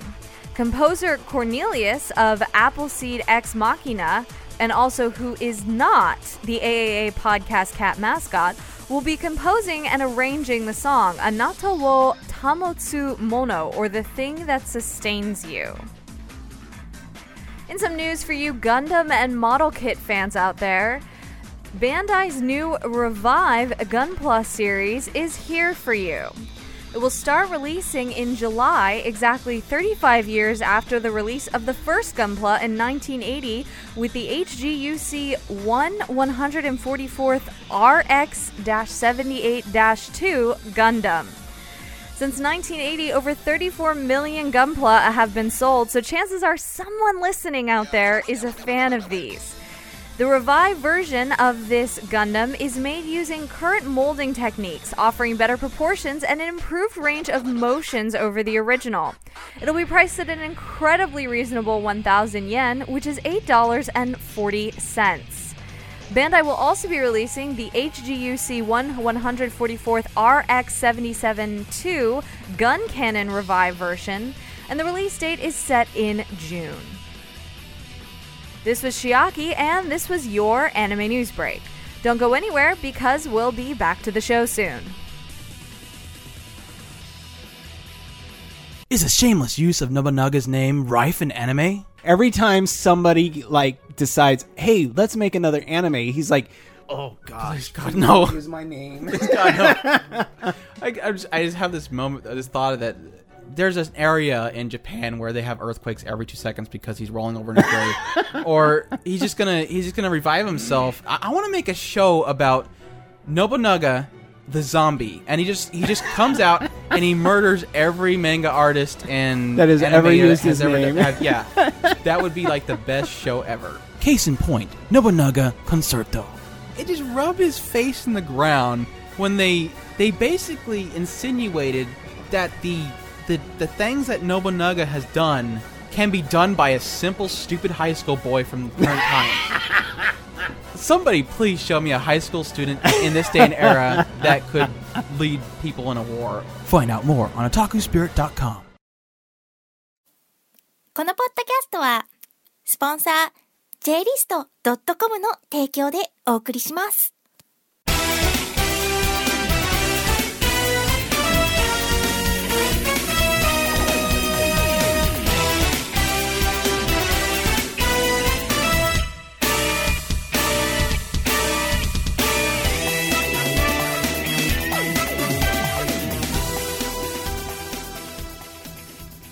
And we're back to the 266th episode of the Anime Addicts Anonymous podcast. I have traded my coffee for a plate of raw avocado slices and sliced salami. It's very creamy, very creamy. We're not going to see that snack on J-List anytime soon, are we? No. Or we're going to see a candy flavored with avocado and... No, but you ate a green tea Kit Kat earlier. I did. And that did. Oh, man, I'm such a fan of these. When you got those and you put them on your Facebook and people were like, we didn't like them, I don't know how you're friends with those people. Well... Some days I don't know either. Those were compliments. I know exactly who you mean, and I'm just like, okay, fine. That's all right.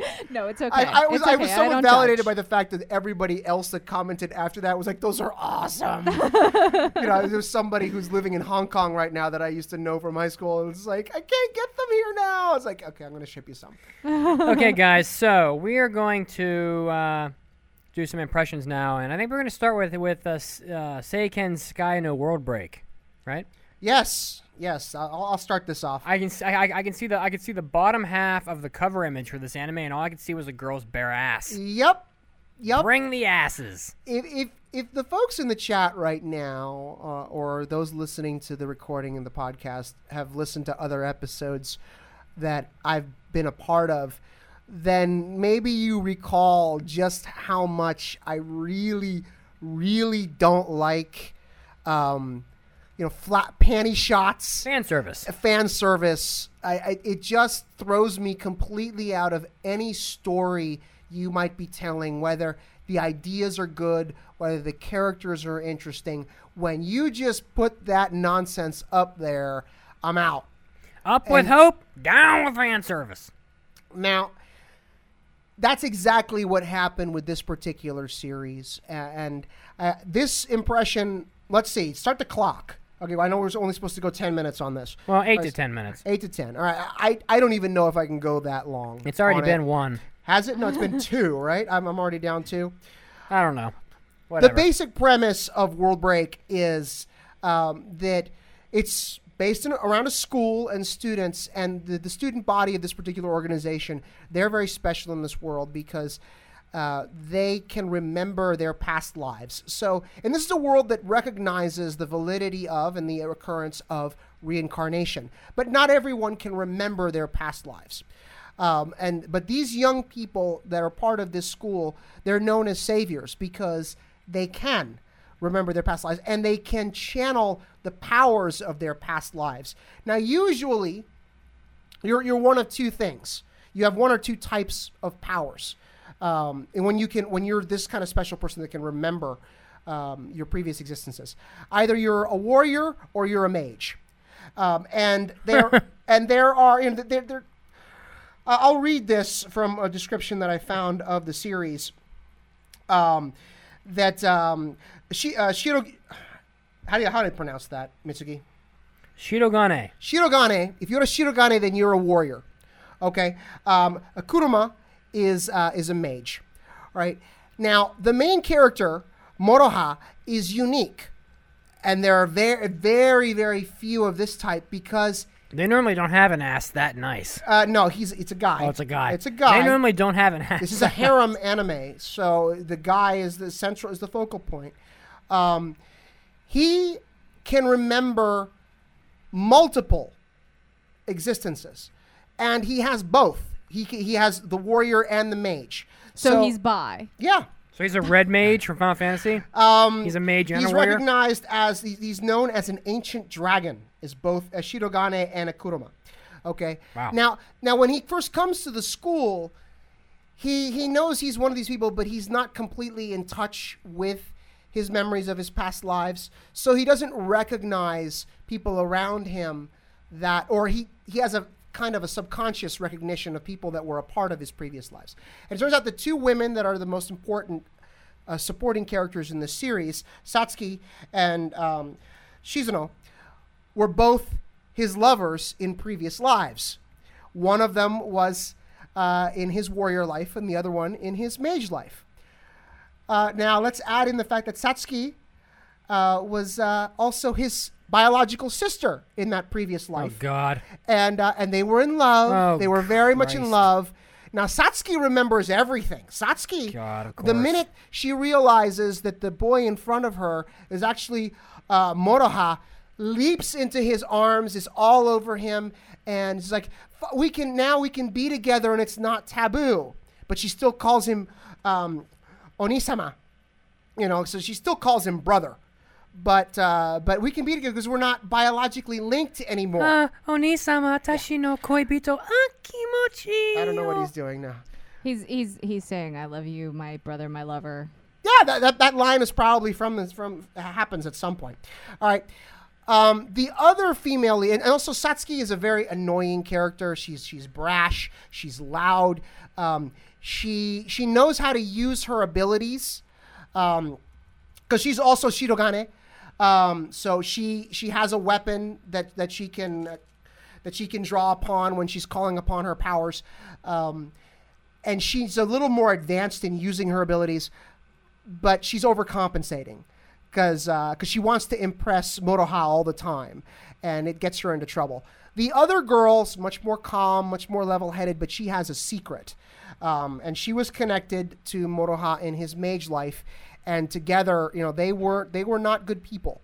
The memories of that past life are dark, and so she's very reserved, but she's also trying to help Moroha. Now, all of them, they're called saviors because they defend the world from what are called metaphysicals, which are basically giant monsters that can only be fought with their magic. I like the way the combat is choreographed. Are you actually going to compliment something on the show? I am. I'm gonna point out the positive and the negative. I commend that. All right. I like the way that magic is visually shown. It's a neat little dynamic where when the mages are casting spells, they're actually writing in the air at super fast speed, with their fingers, and the mystical characters are appearing in the air before the spell is cast. I like that aesthetic. All right. But take that away, and you basically have a harem. You have a guy who has these two girls constantly. One of them's lusting after him constantly, and there's this incest thing going on. And the other one is still drawn to him, still has memories of their past together, but she's keeping quiet. She's being mysterious. And then there are the other ones that come along, the international heroes, the saviors from other nations. And then you have all that fan service. You have all these shots of boobs popping out of blouses and skirts flipping up and all this garbage. It completely threw me out of anything good that was happening in this series. Where am I on time? Yeah, about 1 minute. Fail. with as big an F as I've given anything. All right. We'll go with the clip that's titled "Failure Drop Big."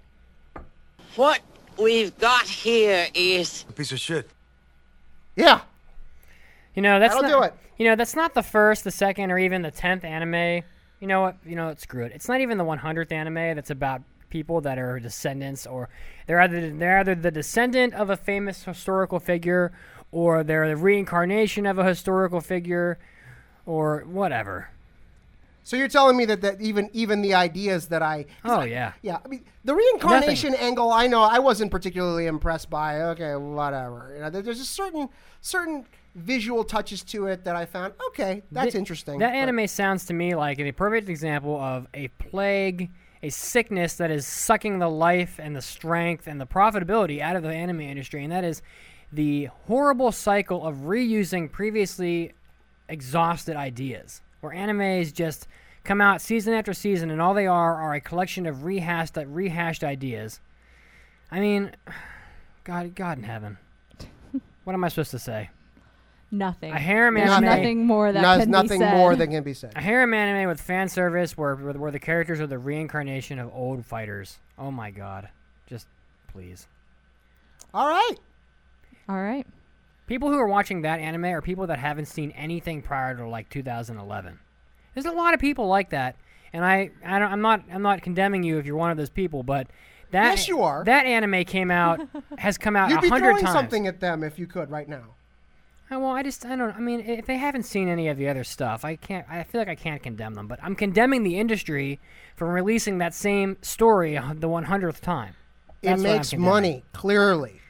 Well, actually, there's some data now that's showing how drastically the profitability of the anime industry is. I would be interested to know how these series get pitched, and how any studio makes a decision to greenlight something, especially if, as you say, this genre as a whole is getting less profitable. Yeah. Because the quality is being watered down by all the garbage that's being spewed season after season. It's getting harder and harder to find the good stuff.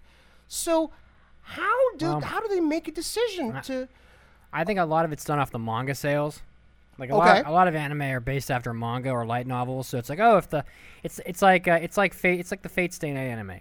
Or maybe it's like Panda Creech in the chat says they show it to their kids and they ask, "Hey, is this good?" There you go. All right, move on to. All right, now well played, sir. Now it's time for Dancing Bear Schoolgirl Underage Lesbian Anime. So I'm going to give an impression on Yurikuma Arashi.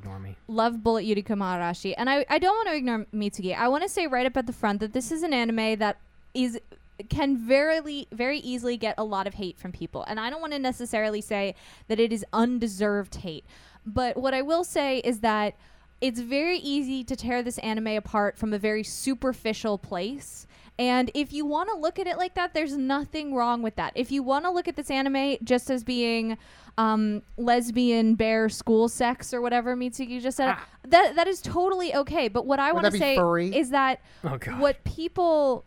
If you actually give the show some time and you look at it in the in a full context of who the director is and his past history and what he tries to do with this medium, and you take that into account, the show becomes something different. And maybe that is unfair to do, but with this director, I want to do it. So I'm going to say that right from the start, that this is a show that I think it's very easy for people to look at and go, oh my God, what is this crap? And if you want to look at it that way, there's nothing wrong with that. But I'm not looking at it this way. I promise that I won't be too big of a dick. So this anime is directed by Kunihiko Ikuhara, or Ikura, I think, or not Ikura. What is his nickname? Ikuni, there we go. Ikuni is his directorial nickname. And as many of you know, as I said in the impression, this is the director who gave us Revolutionary Girl Utena and Mowaru Penguin Drum. And both of those are very highly cerebral, symbolic kind of anime that oftentimes discuss things about sexuality or society or any or family or any combination therein of these things. And it does it in a way that is never overt. And sometimes I think Ikuni could be slammed a bit maybe for how he goes about his symbolism, and that may be a fair criticism of his work, but I definitely think that he is a director who tries to have something to say. And of course also he worked on Sailor Moon, for the record, also. So It's not saying much. The new one? No, the old one, the okay, original. well. He was an episode director on a Even couple still, of them. okay, well. So Yuri Kumarashi, like these other works, has started as an original series. There is a manga running that started after, so it's a manga version of the anime. So the anime is original to Ikuni. And the superficial plot level of this story is that it takes place in a world where there's this other planet, which is the bear planet, that exploded, and the bears came down to Earth, and they built a wall to keep the bears separate from humans. And the story follows a girl who's in school, Kureha, is the kind of the main character of the story, and her relationship with one of the other students as kind of the trigger for a series of events surrounding the bears. Now, that, if you want to read a plot summary, is kind of the base of the plot summary. But what I want to say is when you really start taking this anime apart, you start seeing different things. And I kind of want to illustrate what I've seen and what I've gotten from this anime so far. The first episode or two, I wasn't really sure where things were falling. You kind of had that judge and the court system and things like that, and the bears. I'm starting to my interpretation of it right now is that the bears are actually a metaphor for, I go back and forth if they're deviants in society or actual lesbianism and gays in society. But there's a monologue that happens in episode 3 that I think is when things start to kind of come together. And the monologue is filled with quotes of the people who are in this classroom are our friends. So the main character is excluded and the bears are excluded during the scene. And they say, people who contradict our feelings are a disgrace. Agreed. People who refuse to fit in with us are a nuisance. Agreed. People who can't follow social cues are evil. And then they say, we must be invisible. The invisible ones decide how to run closed worlds. And that to me is a whole commentary on Japanese culture, because it's the collectivist society and saying your friends, your social circle defines who you are, and you want to be in that social circle. And if you don't fit into that social circle, you are an inconvenience to everyone. And so I'm really starting to see Ikuni set up this series as being told in this school setting that is a metaphor for society, and that the bears and this whole thing with the wall is trying to block out the ugly parts of society to create kind of a utopia, a mental block or a physical block. Another thing that I think is really interesting is the courtroom. So there are these courtroom times where someone falls down the stairs and they end up in a courtroom, and they're the only male characters are in this courtroom. And at the end of the person who falls down makes their case, and at the end they say Yuri approved. And that's also something that I'm still trying to figure through, because it almost reads to me like a male gaze kind of thing, where these three men are judging the actions of these girls, and it's they're the rulers who are judging the actions. And and I think it was the first or second episode, they said, well, it's sexy, so it's approved. And I feel like that's another argument that happens in society. So some people I've heard with this show put the argument of, are you looking for things that aren't there? And maybe I'll be fair, maybe. But given how this director has operated in the past, and the things that he said in the past, and the discussions that his anime create, everywhere from it's stupid, the girls turn into cars at the end and drive off naked or whatever, to does that happen? It at the end of Utena the movie. Oh, and then Utena, okay. To that whole scene is a metaphor for someone being a vessel to get another person out of an abusive situation, and once you find that person who can get you out of there, you can be, at your bare skin deep kind of thing around them and depend on them and rely on them. And that's what brings you to freedom and to happiness and to joy. I think this is a director that brings something to the table and tries to say something. This is an anime that I was worried about after the first couple episodes. It wasn't until episode 3 that I actually started thinking, oh, maybe there is something he's saying. And I have to say, if it was any other director other than Ikuni, I'll own up to it, I probably wouldn't pass it, because it does have some things that I'm worried about. But when you start really trying to dissect it and really saying, okay, what is he trying to say? Because if you don't look for this symbolism, it's just a jarble of things. It doesn't make sense. It only starts to tie itself together if you look for these deeper meanings, where you're saying, okay, what he's really saying with this is this, and then this all makes sense to have happen. And I mean, everything from, you have the invisible people in the classroom, and then later on you explain this invisible storm, which I think ended up being a metaphor for rape or some kind of violence right at the start of the series. And the people who were the invisibles said that it was their fault that it happened to them because they were deviant in society. So it's already that kind of thing where they're blaming the victim. It's like the whole, oh, well, she was asking for it because, that kind of thing. So there's things here. And I'm not as far as I could be. We're a little late on impressions, and we're up to episode 8. And a lot of people have said it really, really even starts coming together the further you get along. And I believe it.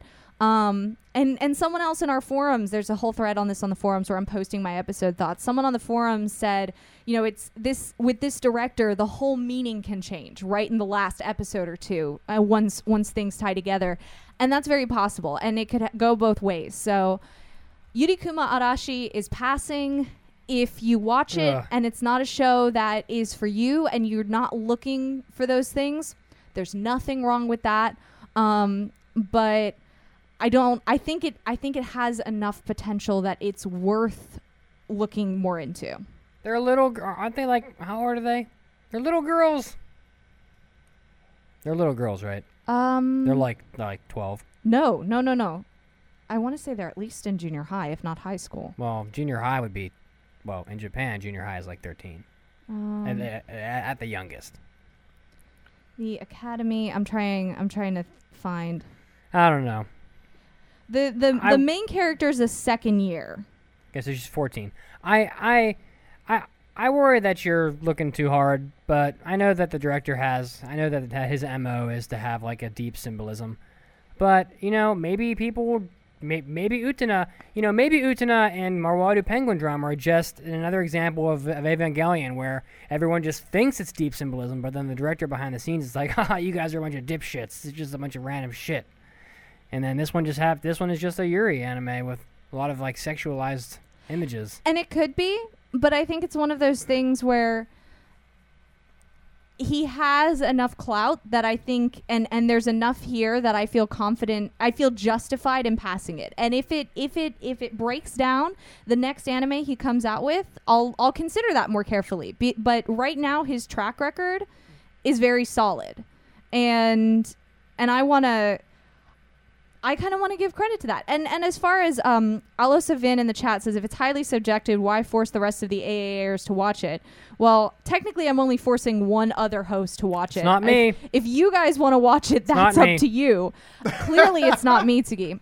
But I'm not watching it. I actually think that this would be a really good opportunity to have another host watch it, because this may be the first time, like when I reviewed Moara Penguin Drum, I was by myself, and maybe this is a great opportunity to look at something and go, was there really symbolism here, and have it validated from two perspectives and validated from a male perspective, because I'm the only female on the show.